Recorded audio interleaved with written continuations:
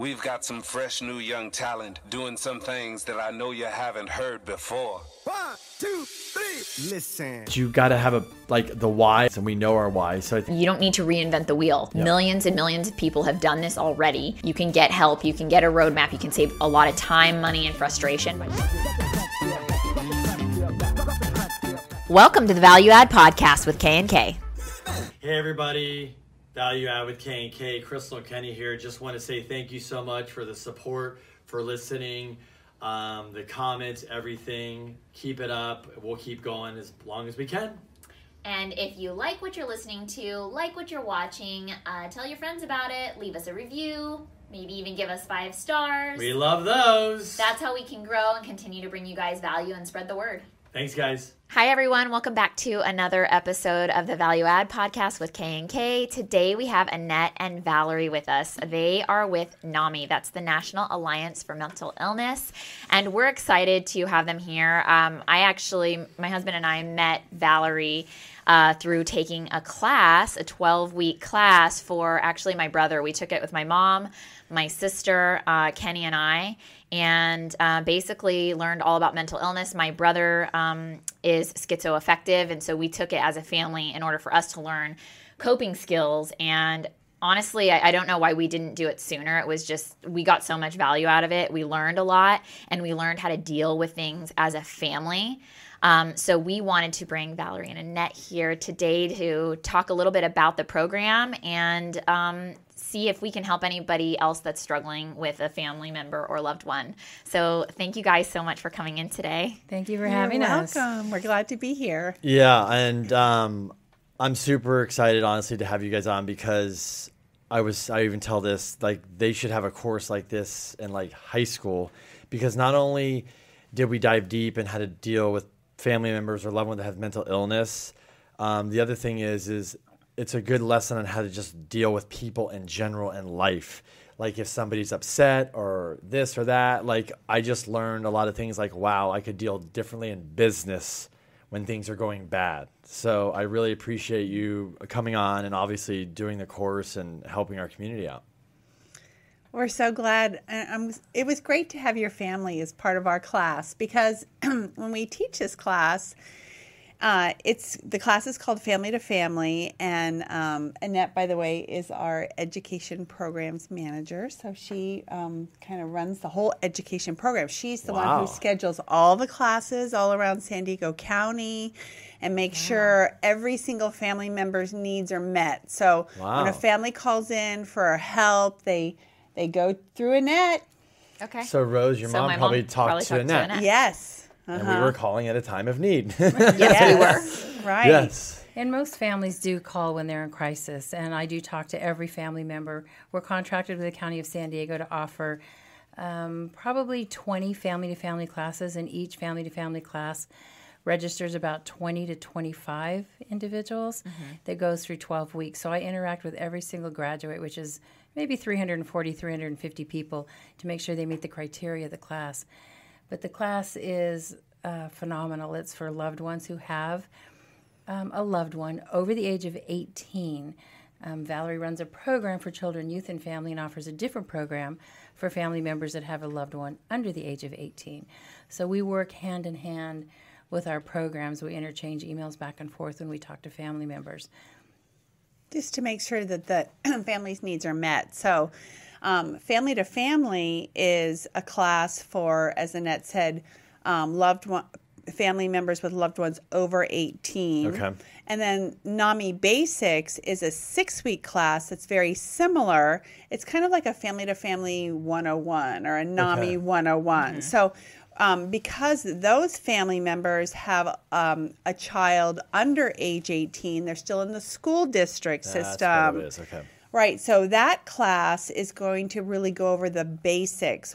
And it's not even a diagnosis at that point. It's more like just challenging behavior, right? Mm-hmm. So it's just that maybe they're noticing things are off with the child, or the child can't cope in school. Maybe they can't even get the child to school, and they're trying to figure out, how am I going to navigate this?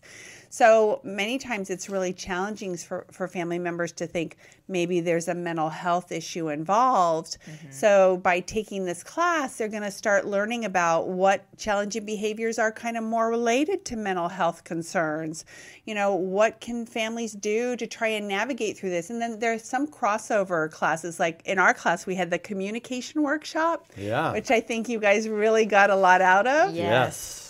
So we do that same communication workshop in NAMI Basics, exactly the same class, because communication is so important for families to learn. So It's important for anybody to learn. Yeah.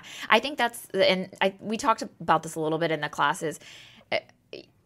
I know people come to you always in crisis because it's like, you don't want to believe that this is the issue, and then you're kind of hoping it's a phase or it's going to go away, and then you're in this conversation of like, come on, get it together. Like, what are you thinking? Snap out Come of on. it, Yeah, right? just snap out of it. Yeah, that's true. Yeah. Right. And when they're not snapping out of it, it's kind of like, now what's the next step and what support is out there and what can we do? Exactly. So I would, whoever wants to go first.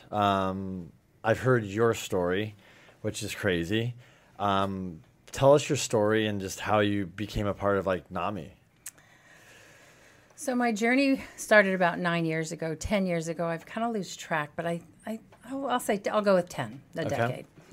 So my loved one was in her late 20s, and she was diagnosed with depression and anxiety. But that was only after I received a phone call from a hospital that said she had attempted to end her life. I thought, nope, not my daughter.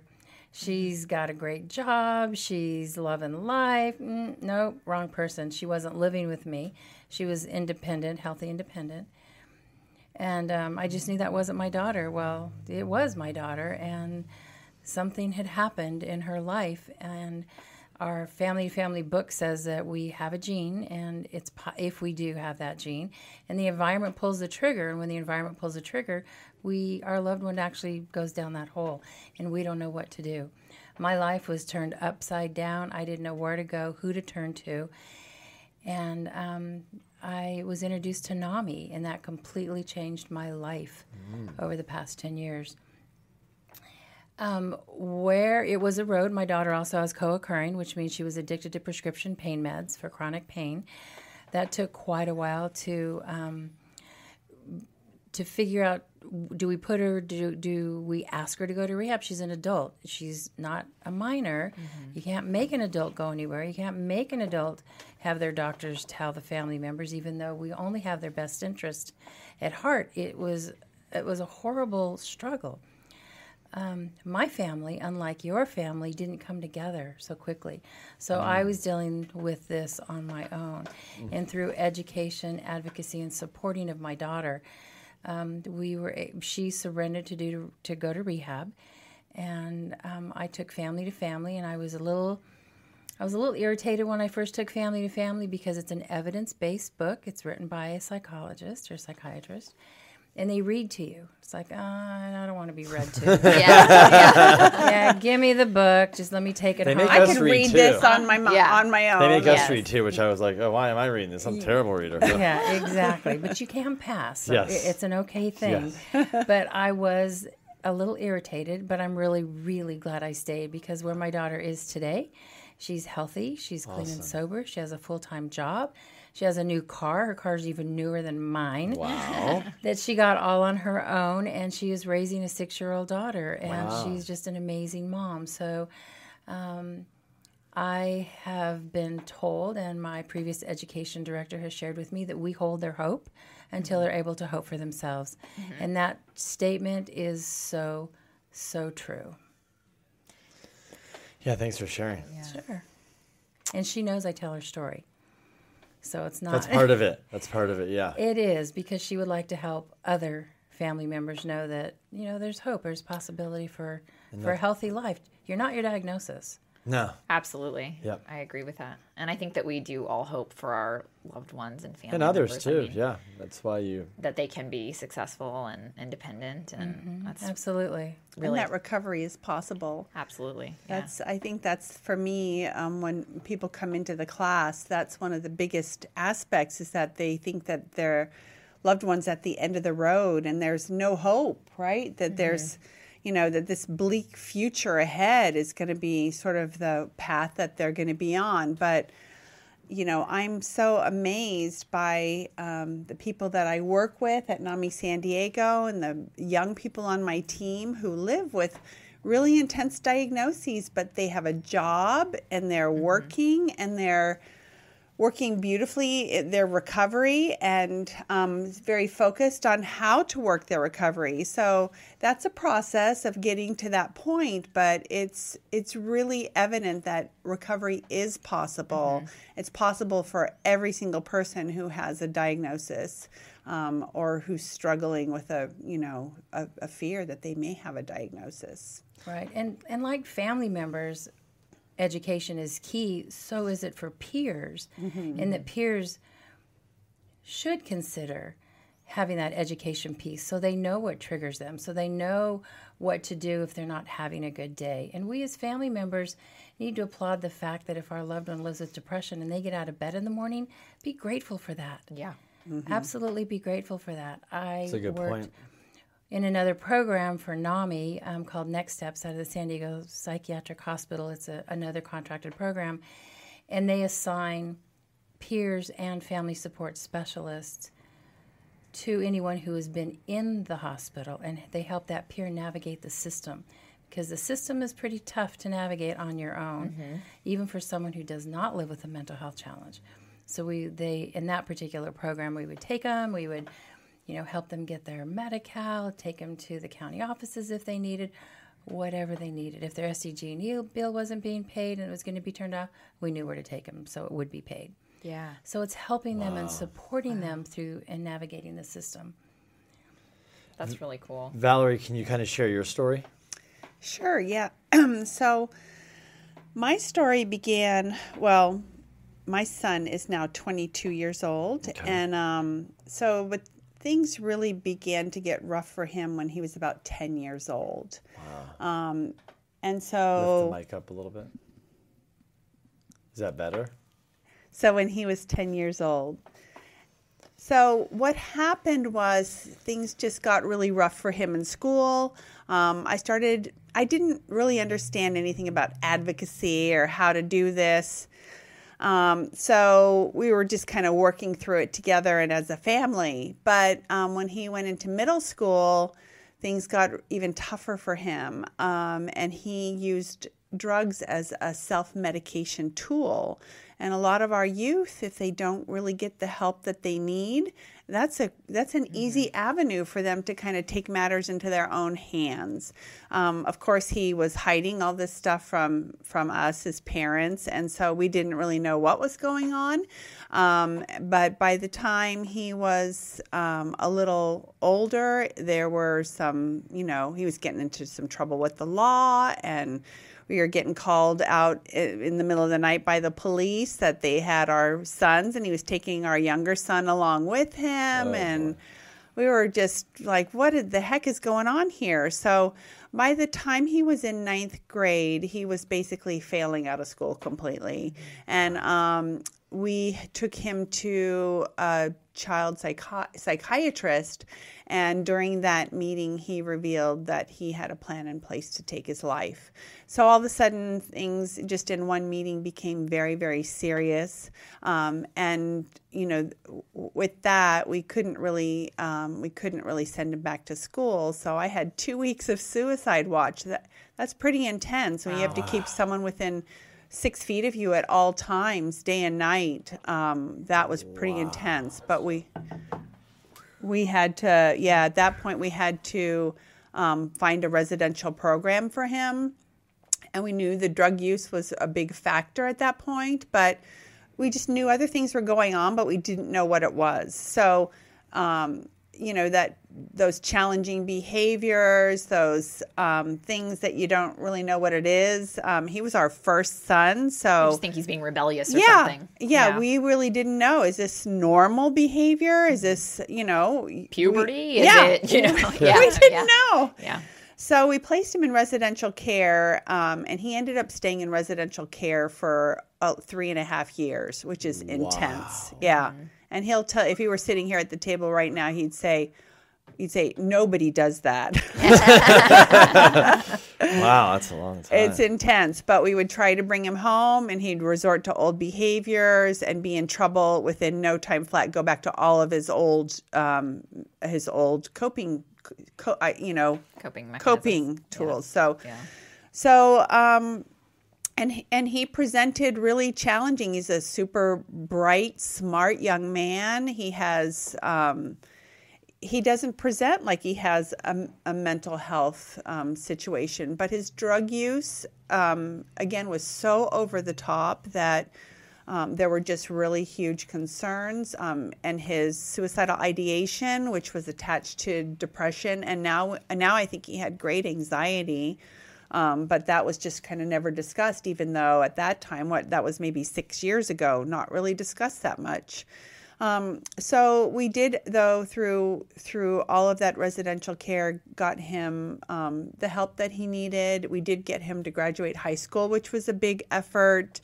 But when he was done with all those high school services, and I should say that didn't go without a fight through the school district and also a fight through the insurance company, because residential care is extremely expensive for families, and to try and get the school on board to help offer support for his care was a big fight, and then to get my insurance company on board to quit denying services was a big fight. But I really, really worked hard to get all the service needs in place for him, so that he could get the help and care that he needed.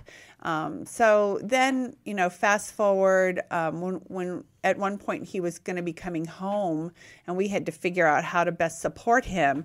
And at the time, I have a really close friend who she and her husband were up in Northern California, and they were teaching family to family. Oh, okay. And so she said, you have to take a family to family class. And so my husband, I signed both of us up. My husband's older brother, they're only a year apart, but his older brother was living with paranoid schizophrenia since his older brother was 18 years old. So for I don't know, at this point it was 35 or 40 years. Wow. I don't know. I'm not doing the math in my head off the top of my head. But so my husband wanted to know better tools for being able to support his brother and also the family. So family to family class was really life-changing for us. And I know that Annette mentions her old, I don't know how you described Anita, but Anita was my teacher. Anita Fisher, the previous education director of NAMI San Diego. Right. And so I just happened to have Anita Fisher as my teacher. She and her partner at the time were these incredible teachers. My husband and I learned so much, and we completely fell in love with Anita and her partner too. But Anita was just phenomenal. And at the end of the class, Anita invited me to teach the class. I should say that during the class, I learned about advocacy. I learned what advocacy was. I didn't know that was a thing that I could do. I just knew that that's what I was doing for my son. But I learned so much in that class that during that class, I was fighting my insurance company at the time for the denials. And the information I learned in that class kind of encouraged me to search further for mental health parity. And what that means is that, parity means that a mental health condition / co-occurring disorder, so that means mental health and drug abuse, would be treated the same way like a cancer diagnosis would be treated, right? So because he has a co-occurring disorder doesn't mean that he should be turned away from care.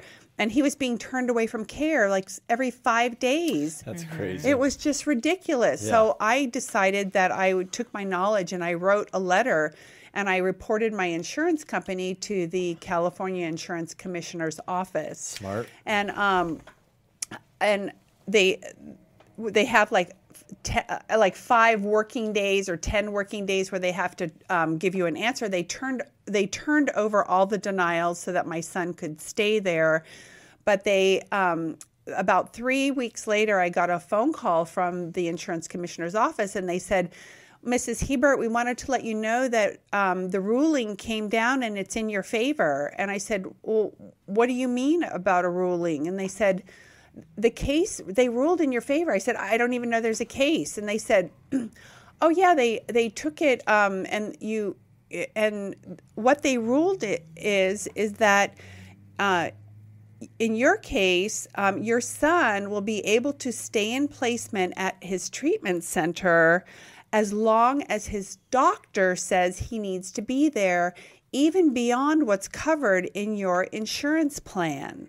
Wow. And they said, you know, this, and not only for you, but for every single family insured through Anthem Blue Cross, who is our insurance. And I was like, I was like, that's huge. I was like, that is huge. Wow. And I just like felt you like changed the rules for so many other people. Exactly. And I was like, you know, gosh, here I am, just a regular person trying to advocate for my son. And the power of advocacy just really, I was fueled at that point. I was like, wow, if I'm just one parent who can do this and then and impact so many families, what could I do if I really put my feet to the mat here and really tried to work hard for families? So during that time frame, I trained to become a family-to-family teacher, started teaching the class, and that first year, my co-teacher, I don't know, she thought I was really special. Rosa, and so what happened, and I don't know if that had anything to do with it, but I was invited to apply for a new contract that had just come to NAMI San Diego surrounding the Children, Youth, and Family Liaison. So, and what the Children, Youth, and Family Liaison, this was a new contract. I shouldn't say it was a new contract, but it was offered to NAMI to help be the liaison between behavioral health within the children's system of care, and then the family and the community and the county service providers that need that liaison. So I was very excited by that because I felt that being able to use my personal lived experience of what we'd experienced in our family and try to navigate and advocate for families across the board really spoke to me. So I was very thrilled to start working in that department. And last summer, I guess I received the promotion to the program manager for Children, Youth, and Family Liaison. And so my focus is really to help those families with young children, because I do believe that young children who are just experiencing those problematic, those initial signs or something. The initial signs, just the challenging behaviors. If parents understand that that's the time that they can do something about it by getting the education piece. I agree. It's huge. Yeah. Just learning how to navigate, how to communicate better, how to talk to the school better, how to talk to the doctor better, how to support that child better. Maybe how to think about medications, whether that would be appropriate or not. But all of these things would be things that if the child got the early intervention, then maybe they don't have to go on to develop a really severe mental health challenge, a severe diagnosis a little later on in life. So, yeah, and I think one of the things too that when we were in the class that I was fascinated about is a lot of people just don't know where to go for help. And like you said, they try to go, I'm going to send my kid here, but the insurance denies them. So they just like, well, I tried, it's not working. And we don't have they might not have the budget resources. Or the resources. I think a lot of people in these circumstances hit roadblocks and then they kind of like just give up because they've got busy lives and they don't make it a priority. So, that was one of the things I realized with NAMI is there's people that have experience in there that have made it push through the roadblocks. And even Rose, your mom was having some issues with some stuff and just some basic information was able to go, oh my gosh, this is great. I'm able to call the right place. She's been calling, trying to find one place. It's like, oh, here's the right number. Right. So one of the things I want to ask is the 12-week program that we did, just kind of simply, what is somebody going to expect? Kind of, I mean, in a brief, I know it's long, it takes forever to go through, but what's the general, what somebody's going to expect when they walk in the door from hopefully when they leave? Like, what do you think they're going to get out of it? They're going to find, as we have all found when we take family to family, you find the support and the empathy, and you find that you're truly not alone in your journey with your loved one, that there's other family members out there. So in a 12-week course, you're going to learn what to do in the event of a crisis. Okay. You're going to share your stories. And yes, and many people have never shared their story. Right. And the more you share it, it's a little easier on your heart. In our support groups, we say that humor is healthy. So we do buy tissue by the cases because we provide them for all 20 classes and all the support groups as well. So there's a lot of tears when people share their story. I will say that in the past, I've been doing this for about 3.5 years, the men didn't show up to the classes. But now I will say it's about 45% men, and then the 55% women, which is huge. We had a lot of men in our class, I feel like. We did. Yeah, it was great. Our class was very special because we had so many large family groups. Mm-hmm. Yeah, that is a good. Yeah, there was other, not just direct family. Like me, it was an it was like a extended cousin. family. Yes, us. You know, I'm grandparents a son-in-law or something like that. Yeah, right. So that was really exceptional. And, yeah, we had a lot. And that's a criteria to take the family-to-family class is that you must have a loved one that lives with a mental health challenge. Oftentimes we have individuals, because they've heard the class is so great and packed with so much information, they want to come and just get the knowledge, which I totally understand wanting to grasp that knowledge. But that's not what the class is for. The class is for family members who want to learn and educate themselves on wrapping their arms around that loved one that has a mental health challenge so their lives can move forward. In going back to talking to the classes about the different pieces of what they can expect, there's communication pieces where we simulate a little bit about what it's like to live with schizophrenia and the voices. Yeah, I remember that. Mm-hmm. And how using the I statements instead of the you statements. Yep, I remember that. I statements, and I share Can you that give an with example families. for an I statement? You just give us an example. Oh, sure. This is huge. This is huge. So if you have a loved one who's living with paranoid schizophrenia and they're in their room and they have dark shades and you go and see how they are to give them food, and they say the mafia's outside, they're going to come in and get us. Instead of saying, oh no, there's no one out there, you validate them. You're not agreeing that yes, there's mafia out there, or there's someone watching the house. You would validate with them that must be really difficult for you, or I hear what you're saying, but not saying, oh, definitely they're out there. Or it's not really saying, hard. what are you talking about? That's Right. ridiculous. Because that's technically pushing them further, because what you're trying to do is build trust. Yes. Okay. Yeah. And I think So changing the vocabulary, that's Right. one big thing that I learned, is changing your words. Right. Just simply from, like, that's crazy to, I get it, I understand why you feel like that way, can literally start the changing focus, relationship right. and everything. Yeah. And it's really difficult for a family member who wants to go on and on and on and on with that loved one because they're not sure how to communicate with them, and they're just so frustrated that they can't just pull up their boots and move on in their life. So it is a really frustrating piece, but I've had families after families after families say that just changing and just the way they communicate with their loved one has made a huge impact in their life. Sure. Mm-hmm. For sure. Yeah, and I think the other add-on to that is the difference between the you statement and the I statement is oftentimes when, like Annette just gave that example of your loved one in a room with the shades drawn and doesn't come out and thinks the mafia is outside, sometimes the reaction might be, oh my gosh, what are you thinking? You should be doing this and you need to do that. And you need to get out of here and you need to, clean your room and open your shades, But the I statement would be something more along the lines of, I feel anxious when you stay in your room all the time. Yep. Yeah. Right? So you just say a short statement that for them, when they're hearing it, maybe instead of us like attacking them verbally with our words, then the focus comes back to what their actions are, how it's impacting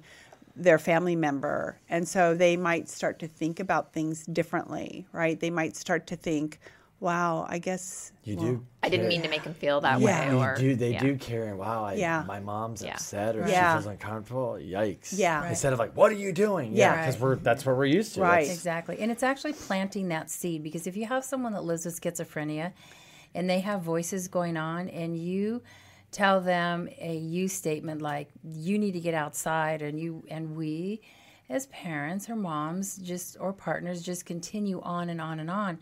Whereas if you use what Valerie had stated with the I statement, and then you stop, you put a great big red period at the end of that statement and let that resonate. Don't go on, because if you remember hearing the voices, having someone give you direction in the exercise, you can't process any of those words. Maybe the first 5, but that's it. Mm-hmm. And it's learned. It's being educated on how to process this. Yeah, I wanted to go back because one of my moments of aha moment was I'm going to just cue this up. So we were in class and you said, okay, half of you go outside now and half of you stay. We're not telling you what we're doing. We're like, what are we doing here? Because we knew. And so the people that were in the class, I think you were inside and we went outside. I think it was Rosa, right? Yeah, Rosa And usually takes the outside people. So she gives me this card. I'm just going to talk to me. And she goes, okay, it was like, the sun is out. The weather's 72. So you're going to walk back in class. And everybody's going to be sitting down. Don't worry about what they're doing. And you're going to go from this person to this person and say this thing over and over in their ear. I'm like, okay. And then the class was, I think, what were they doing? They were drawing. They were drawing. They had to follow a set of instructions to try and draw a particular picture with a certain outcome. But it's a simple picture, though. Simple, yeah. Like if there's no distractions, Yeah. it would be easy, Yes. breezy. So we walk in, you're sitting there, and all of a sudden they just go, don't worry about anybody else. Just do what you say. So I'm talking this, and somebody else is saying another thing, and it just sounds like utter chaos in there. And I remember, and all of a sudden somebody's like, you're like, stop. And everybody stops, and they're like, how do you guys feel right now? I'm like, this is chaotic. And they said, well, this is what it's like. You've had it for 5 seconds to be in the mind of somebody that's schizophrenia. But also, I think only one person got the picture. Yeah. Out of Yeah. everybody. Yeah, I mean, and that. So, and you know, if you probably put a whole room full of people who are struggling with the effects of schizophrenia together, maybe 1 or 2 would get the directions right. And I believe there's 8 or 10 people maybe sitting down, Yeah. and there's 10. So out of 10 Right. people, one got it right. Yes. And basically everybody in the room, when you said stop, this is what it's like, everybody just, we were all looking at each other like, wow. Yeah, it's very, very eye-opening that you, all of a sudden, you have immediate understanding of what it must be like to be in the mindset of someone who's struggling with schizophrenia. Yeah, in my mind, and I know some of the conversation was there, but my mind went to, I'm driving down the street and I see a homeless person, let's say, and they're screaming at a tree or Right. themselves, and they're in a manic state Right. of this. And before you'd be like, what is, like, get it together, Yeah. right? Because we're uneducated, Yeah. we don't know, we're just stupid. Yep. You make stupid comments. Now I drive by and you're like, wow, I can only imagine what's going through that on. person's mind right now. Right. And I was like, told Crystal, like, if that was me, I would jump through a window or off a bridge, because that in your mind, it could be like Yeah. that for going on forever. Right? And it also made us kind of like look at the situations differently, because I remember one morning we went out to breakfast in North Park at the Mission. Yeah. Or no, not the Mission. Whatever it was, Swami's, and they had the windows open, and there was a woman walking by, a homeless woman, and she was screaming at everybody sitting on, like, in the morning, beautiful Yeah. morning, and everybody's like enjoying their breakfast, and this woman's like screaming at everybody, and everybody's giving her the looks. But everybody and dealt with it pretty good. I'd say. everybody dealt with it pretty good. But there were a couple people like getting the phone out to take the picture, and you're just like, oh, yeah. I feel awful. Yeah. You know, because you just think this person's going through something and nobody's helping them. Right. Everybody's just kind of watching. Right. And Somebody did go over and give her something that I Yeah, know they did. some lady knew how to deal with her, went over, gave her this, like, I think something, and it calmed her down, and I think they deal with her a lot. But that's when Crystal and I literally were like back to the NAMI class. We're like, Yeah. remember the time? Yeah. And we just think differently now. Yeah. And Yeah, even you the have eyes. more compassion and empathy for what somebody who's in a crisis is going through. Yeah, and even the I statement when Crystal and I, which I'll be very transparent if we're not agreeing with something, but this helps people, is it could be just as simple as having a discussion or a disagreement with your significant other. And she would be like, I get uncomfortable when you're like this. And sometimes we joke, I go, you're going NAMI on me or something, you know? But I mean, that's just, but it's helped because it stops me in my tracks. And I know, because she says that, I think, oh my gosh, like this is bothering her. I can't really respond in some, even me, like I can't respond like that's ridiculous. I have to just respect it. Yeah, because she's telling you how she feels, Yeah, and those are her she's feelings. somebody who matters to you, and you're like, wow, I don't want to do anything that would make her feel that way, right? So, And also, I think I always tell Kenny, now what we've learned, but this helped us further, is like keep your eye on the prize. Like, what is your desired outcome to this situation? Yeah. And even though it might feel like you need to say, like, you just get it together, you're like, is this really going to get me where I want to be? right. It's like, no, this is going to take the situation in a different direction. Yes. They're not going to snap out of it. That's right. So my best chance of snapping out of it is to go with the I statements and the Calm compassion down the- and be compassionate. Skill. Yeah. What do you think? What do you think? I know it's hard to go through the 12 week, but kind of people are getting some gist of what they're going to get. It's really coming down to communication and learning to trust and talk to somebody and diffusing a situation and things like that. But what do you think somebody gets that you guys gone through these 12-week courses with people, the average person, like some of the changes you see? What does somebody expect, like from the beginning to walking in and the husband's like, why am I here? It's not going to do anything, to the end, like, wow, this has been a game changer. What do you kind of see like a typical I change? see people making significant changes with their loved one and significant changes within the family, the dynamics of the family.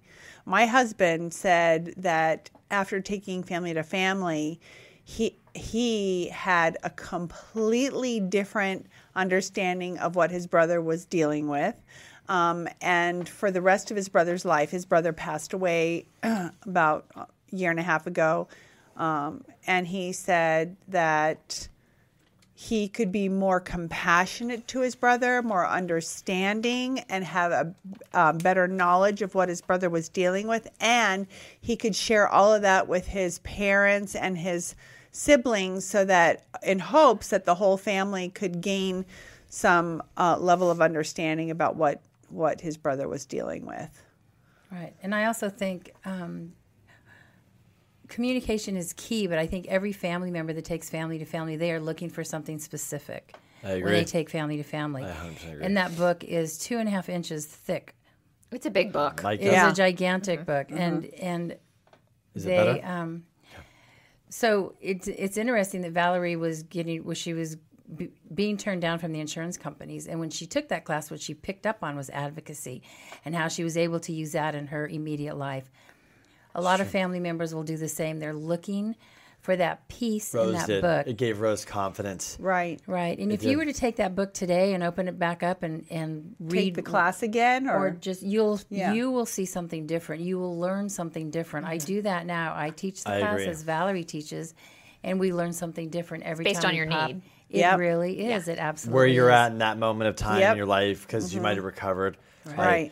And we talked about that because I think we're all in different stages with our loved ones. And it doesn't mean that when you move on from that stage that it's over. Yes. You might find yourself back at that same stage in another time. Right. I forget what those 3 steps or 4 steps were, but advocacy is the last one. I Yeah. know that. Yeah. Oh, it's, here we go. It's There dealing you with go. the There's your cheat catastrophic sheet. There's my cheat event. sheet. Yeah, learning to Learning to cope.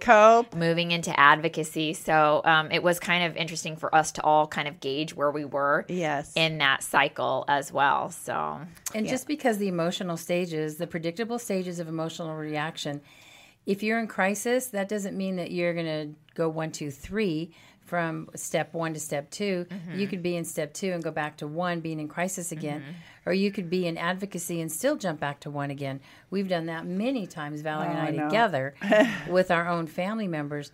But Valerie had talked, and you had asked Kenny about what we've seen in family members. And I do see and have seen many times, because as I met you, I go to the 1st and the 12th of every class. That's right. And on the first class, some folks are sitting in the back with their arms crossed, don't want to be there, didn't ask to come, just not wanting to have it. But on class 12, they have said that their loved one has shared with them they have become better parents, a better mother. We've had, I've heard husbands and wives and partners say that it literally saved their marriage because I could see that. We were there. I think there's a few. I'd say, yeah, for sure. They actually got on the same page, because when you have a loved one that's living with a mental health challenge and you have a mom who's saying, nope, getting a restraining order, want to detach with love, want nothing to do with it, and the dad or the partner saying, oh no, they're staying right here in the house, that creates a huge strain on that relationship. Absolutely. Not that it's a guarantee that it will happen, but I have heard that it has happened again and again and again. I read every evaluation. Well, it brought our family closer together too, because Yep, I'm definitely the bossy one in our family, and I'm the more harsh one, I guess. You know, if my mom can't say no, she says, ask your sister, and they say, never mind. You know, so that's always been me. So I always take that hard path, but it did help me to be a little bit softer in situations with my brother. And we were kind of going into a really good place with my brother in that class.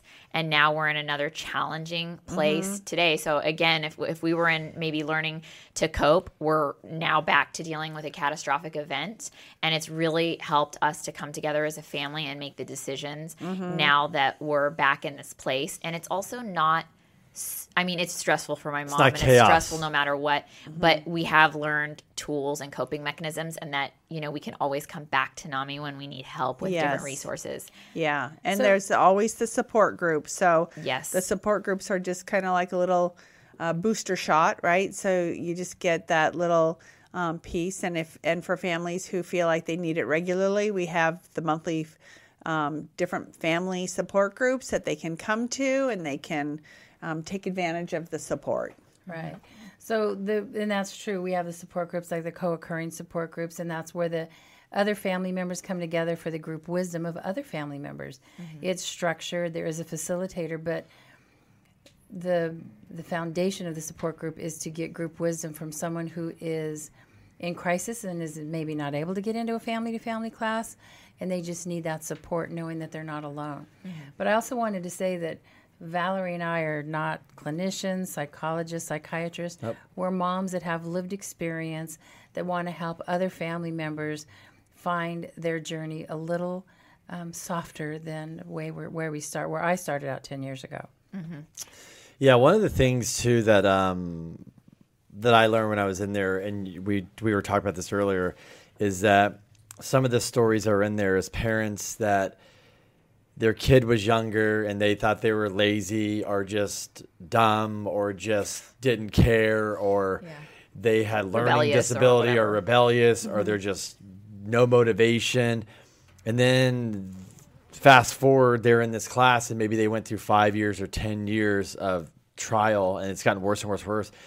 And, you know, they were struggling because they were going through and reading some of these things, and you look at like, oh, my loved one has this, and you're like, maybe that's not what it is. And I think they realized through the class or before that my kid has something else, and they're going back and they're kind of now having regrets, being, man, I was so hard on them. I was mean to them. I was like, what's wrong with you? I was saying all the wrong things for 5 years. And they're having to deal with that now. And that's why I totally agree with you.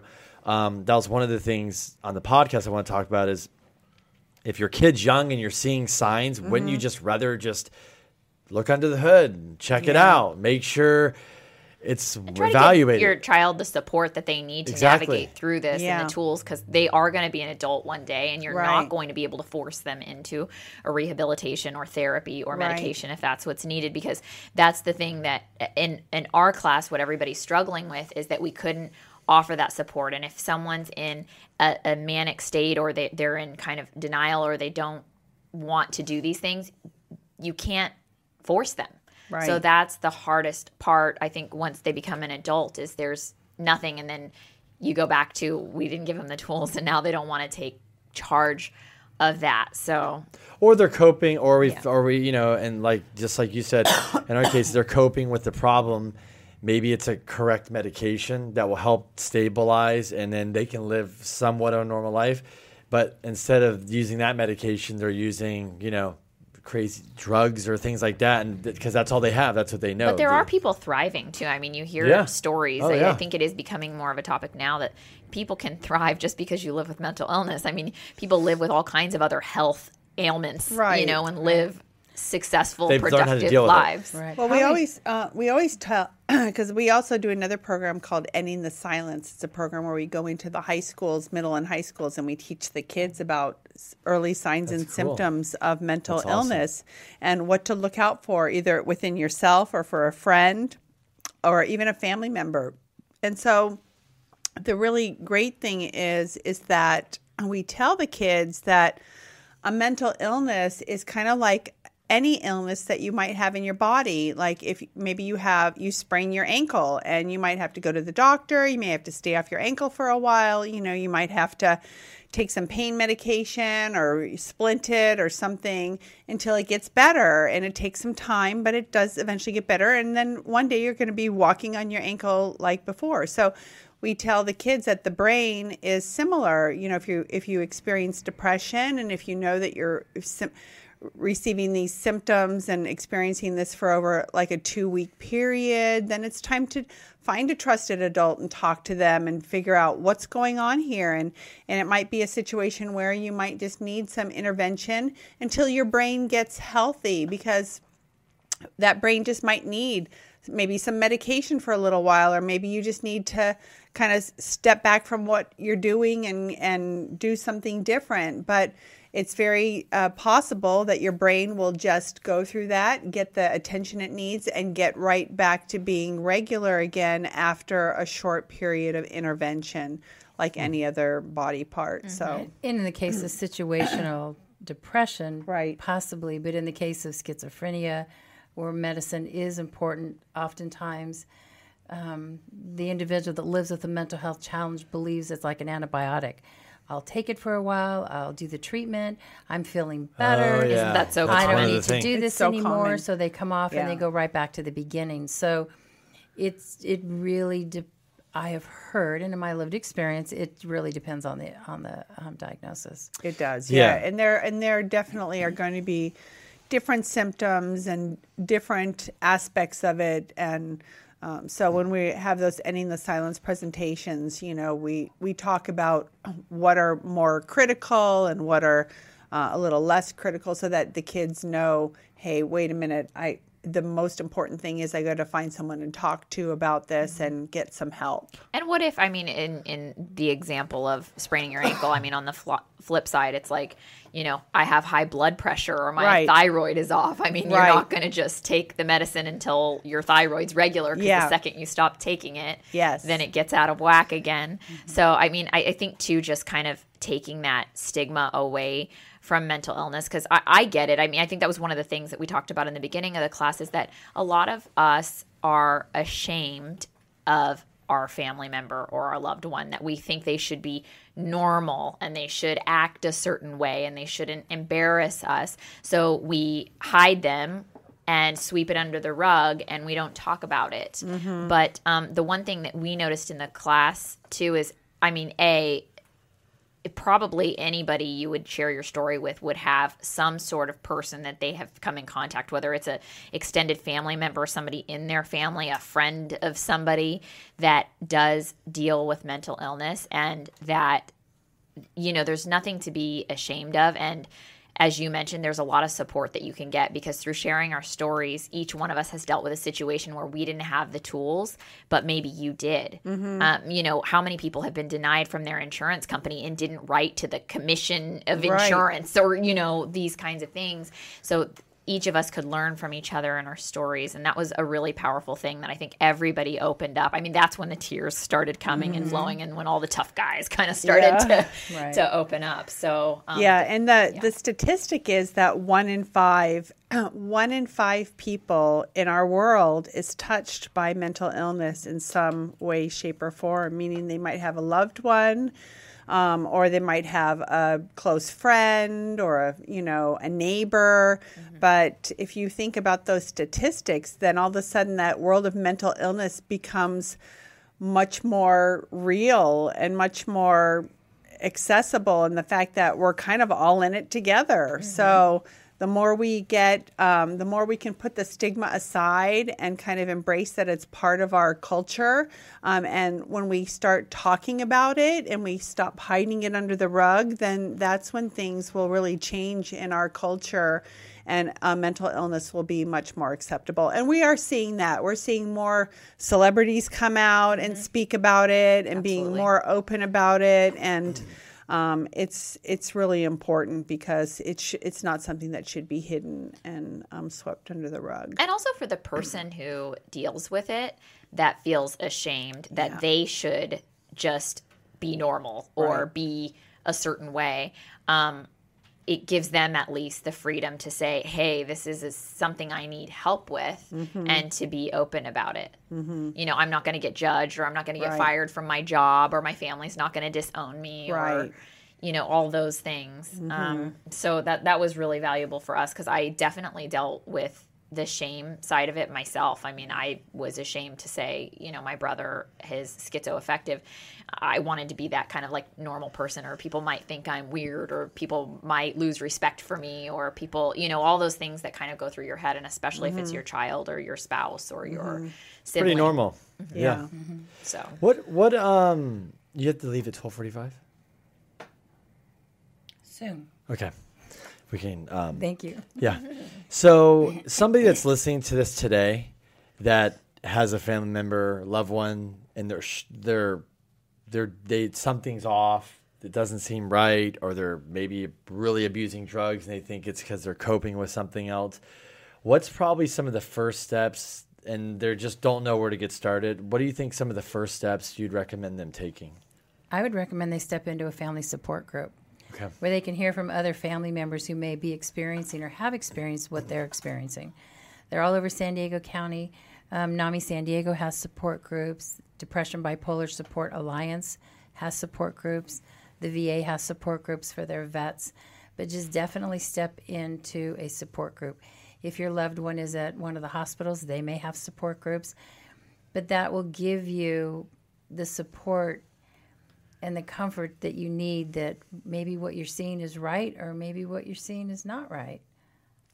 And also I want to say too is that hopefully if someone goes to a support group and they say, oh yeah, that wasn't for me, I mean the group was kind of like this, that, or the other thing, is not to give up, because you're not always going to find the right fit the first time. Sure. But that's not... Try several different ones. Because I promise you get the right one, it will change your life. It's worth to go to 3 or 4 more. Yeah. Right. So there are some support groups that have 6 people in them. They're very intimate. I was at a support group 2 weeks ago. There were 18 people in the support group, and they deal with the ones that are in crisis first.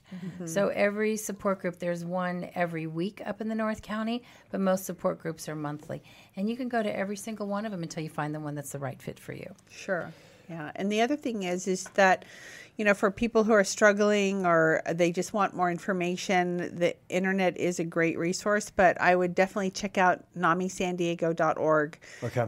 We have a lot of content. If they're a family with children, under the support tab? I think it's a services tab. Sure. Yeah. And then you can, that's a drop down menu, and one of the top ones says Children, Youth, and Families, and that will take you straight to the Children, Youth, and Family Liaison website.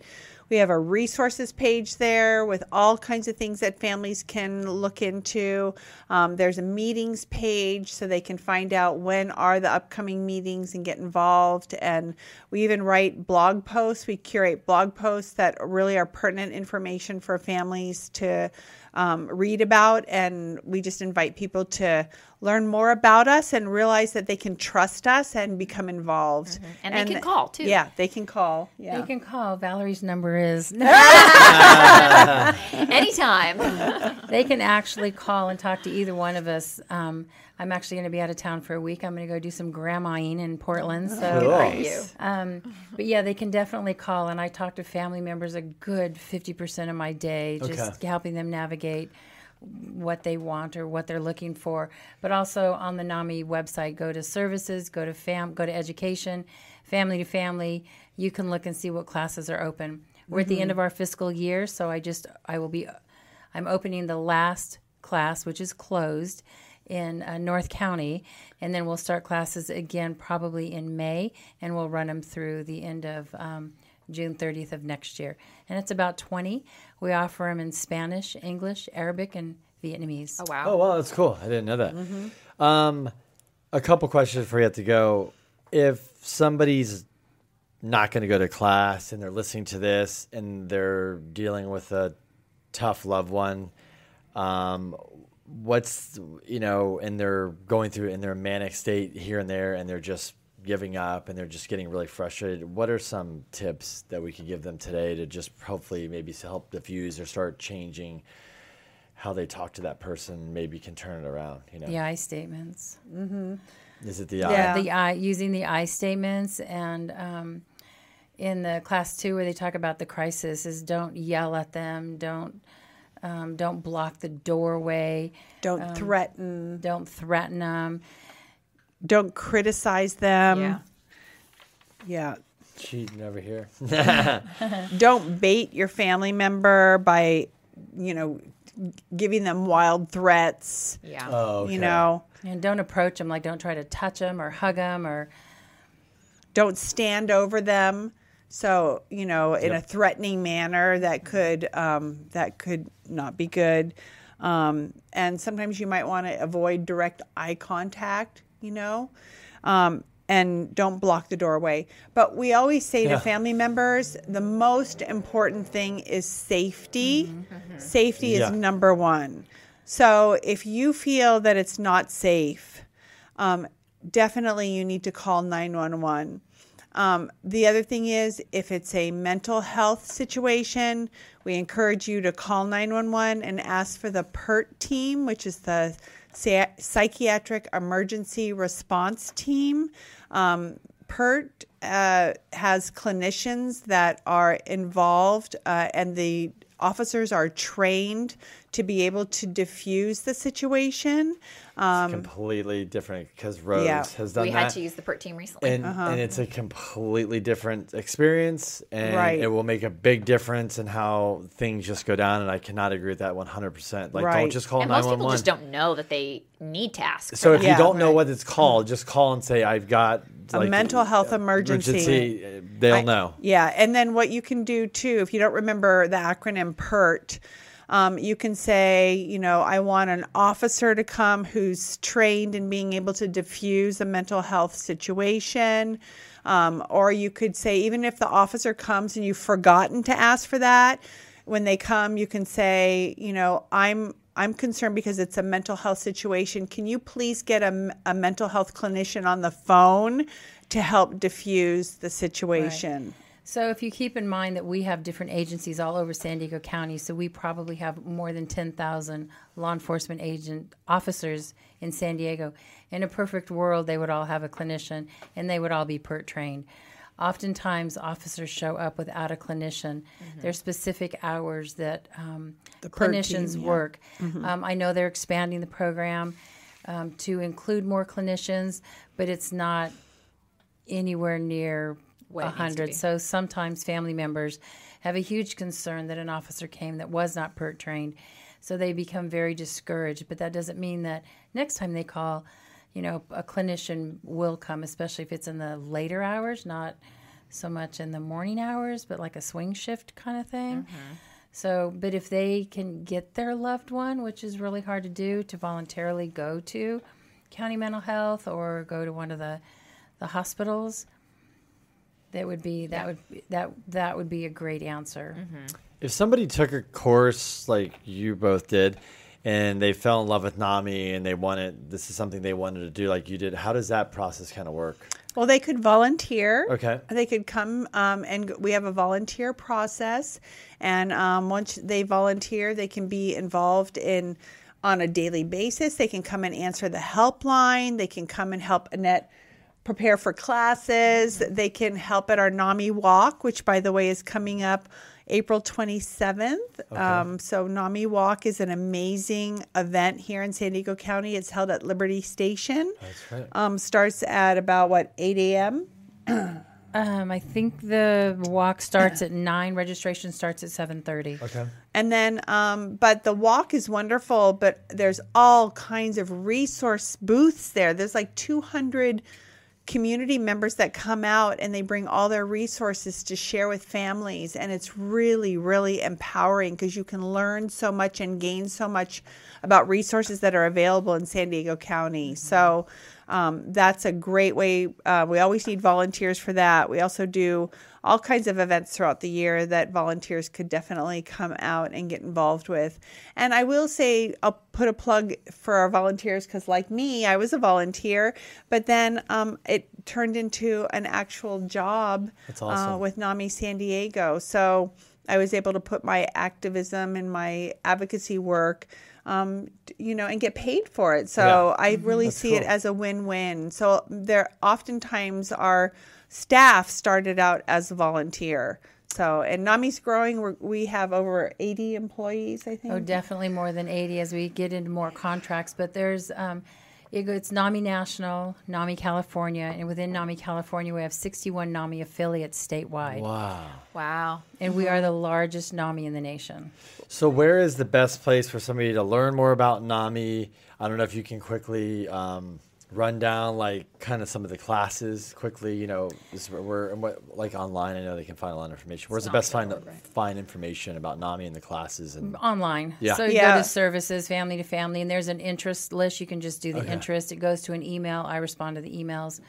Or you can sign up for a class. If a class is open, go to the calendar, find the date, click on the date. It'll take you, and then you'll get a phone call from me. And if somebody's not sure, like, hey, I don't know, a class to go to, that's why you're there to help them, guide them, and say, this is where you want to be before you go there or whatever. So if you just send an email, you can or you can just directly send an email to f2f@namisd.org. Okay. I get those emails and I'll respond to. Or if they're just looking for information or just resources because they're not ready. Some family members take family to family and it's just like, nope. They're not just ready. not ready. Not ready. So they step away from it, but we usually come see them back. again. Yeah. Well, and you mentioned something is that NAMI is nationwide. So it's not just California or San Diego. NAMI is everywhere. So if somebody does have a family member or they're living out of the area, that they can find a NAMI in their location. It's actually worldwide. Oh, wow. They teach in Italy. They teach in other countries as well. NAMI National also has a program. It's called NAMI Homefront, and it's for family members who have an active military or a vet that lives with a mental health challenge. And we believe we know stigma in our lives is high. In the military, it's over the top. Yeah. So they have an online course where family members can take a 6-week NAMI Homefront. Talks about all the diagnoses that your vet or your active military personnel would possibly have. And it's all done on a webinar. And they can go to NAMI.org and look for that. Yeah, and the reason Family to Family is not organized that way is because, as you all figured in our class, is that we like the families to come together because it builds sort of a support group, 100%. like an intimate support group with this class. And that's why after the third class, it's closed to any new participants because the class really does bond together. Right. And I love going to class 12 because I was at class 1, nobody knew each other.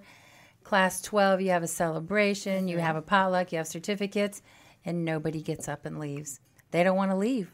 They want to stay with all the individuals that get how they feel. Yeah, and I know you have to go, and so hopefully you will come back again because I'd like to dive into more topics. It's so hard. That's why I said one podcast. It's tough because there's so much to dive into. But I wanted today to give an overview of kind of about NAMI a little bit, some of the stuff people are going to experience, some of the high level stuff I think that's just common that we kind of caught us and grabbed us. And the other thing is just quickly is like, we ended up in the class because we're at the point where we're like, we're going to deal with somebody in our lives that is probably maybe going to get better, maybe not, but not. There is going to be ups and downs. And when things are up, that's great. But when things are down or we're in a crisis mode or something, is how we deal with them, come together as a family instead of fight and argue and get pissed off at each other and make it 100 times worse. Right. And I think this class, to sum it up for us, meeting other people and experience that we're not alone and that just normal people. We ended up knowing 2 other people in the class, which was crazy. Yeah. But just going through that really helped us. And that's why I wanted to kind of like pass this forward and have this podcast, because I know that people are struggling with this stuff. And I know I'm busy and excuses. Well, we're busy too, but we made the time. And then I was actually every week I was looking forward to going to class. Yeah. And when we missed it, I was actually kind of pissed off. Yeah. Because I wanted to go. That's how it was for my husband and I. We're like, oh my gosh, we can't miss that class. Right. Well, each class builds on the next. Exactly. And you don't really want to give it up. But I really have to share, and I it's the teachers like Valerie. 100%. They're not paid. They do not get paid mileage. They are volunteers. I have over 50 family-to-family teachers who do this because they want to give back to other family members who also have a loved one that's experienced this, and they want to share their experience and to give them the hope that it's okay. Mm-hmm. Yeah. They're going to be okay. Yeah, and the cool thing is that you bring food every time. So there's a little potluck. It's right around dinner time. So I just want to say, people, it's not some dull, boring class. You get in there, you eat. Interactive. It's interactive. Yeah. It's very emotional. It's highs and lows. We have a lot of fun. You learn a lot. You learn a lot about a lot of people. Some people have it way worse than you do.